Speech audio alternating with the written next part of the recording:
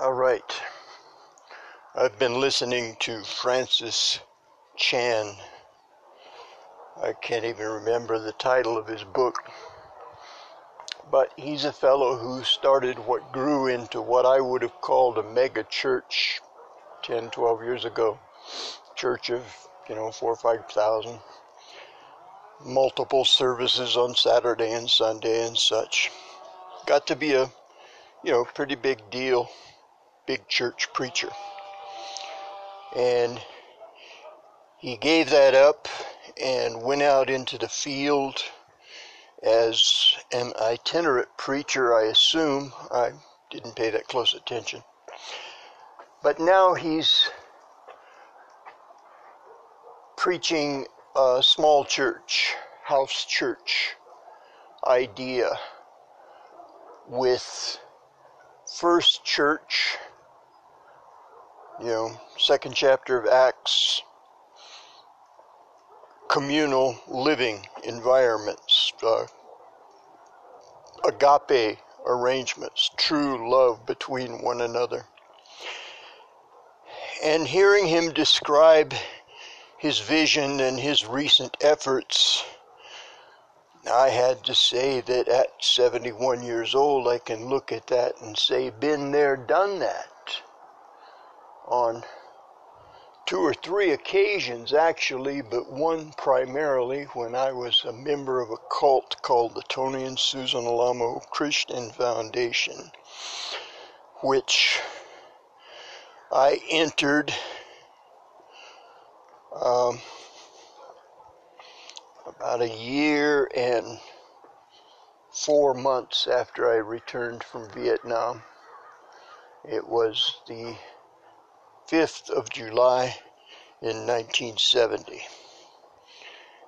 And there were maybe 100 people in the church at that time.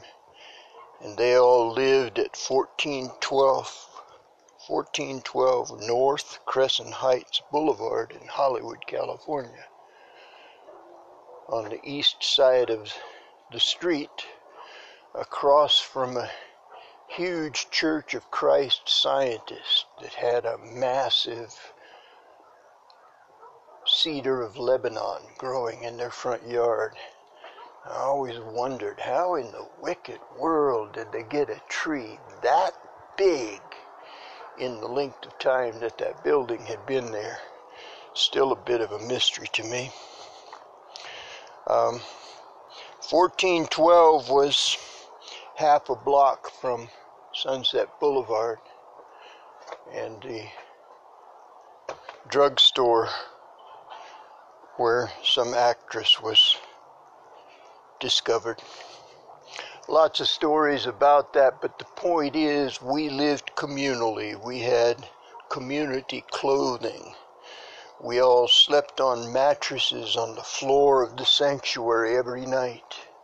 And we had assigned prayer hours, and most everybody signed up for 3 of those a day. We did this willing. There were really no rules that said we had to do more than 1 hour a day.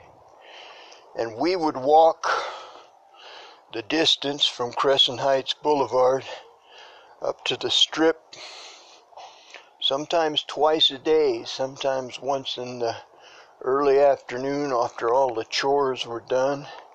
We'd walk up there and gather whatever hippies we could find. And we did that, and we went to Hollywood Boulevard, and we would walk home with the people that we would find. We'd bring them to church with us. And the life that this Francis Chan is imagining could grow out of that, grew into a horrendous cult following a leader who claimed to be God's man of the hour of faith and power. So hopefully that's not what's going to happen to Francis Chan. But there's another rule that exists somewhere in the Bible that says, suffer not a novice to teach or preach. And what he's doing is cranking out church planters at the rate of 4 a year, multiplied, 4 a year, on all the vectors. And what is going to come out of that are going to be young men and women ill prepared for the same snares that snared him earlier in his career.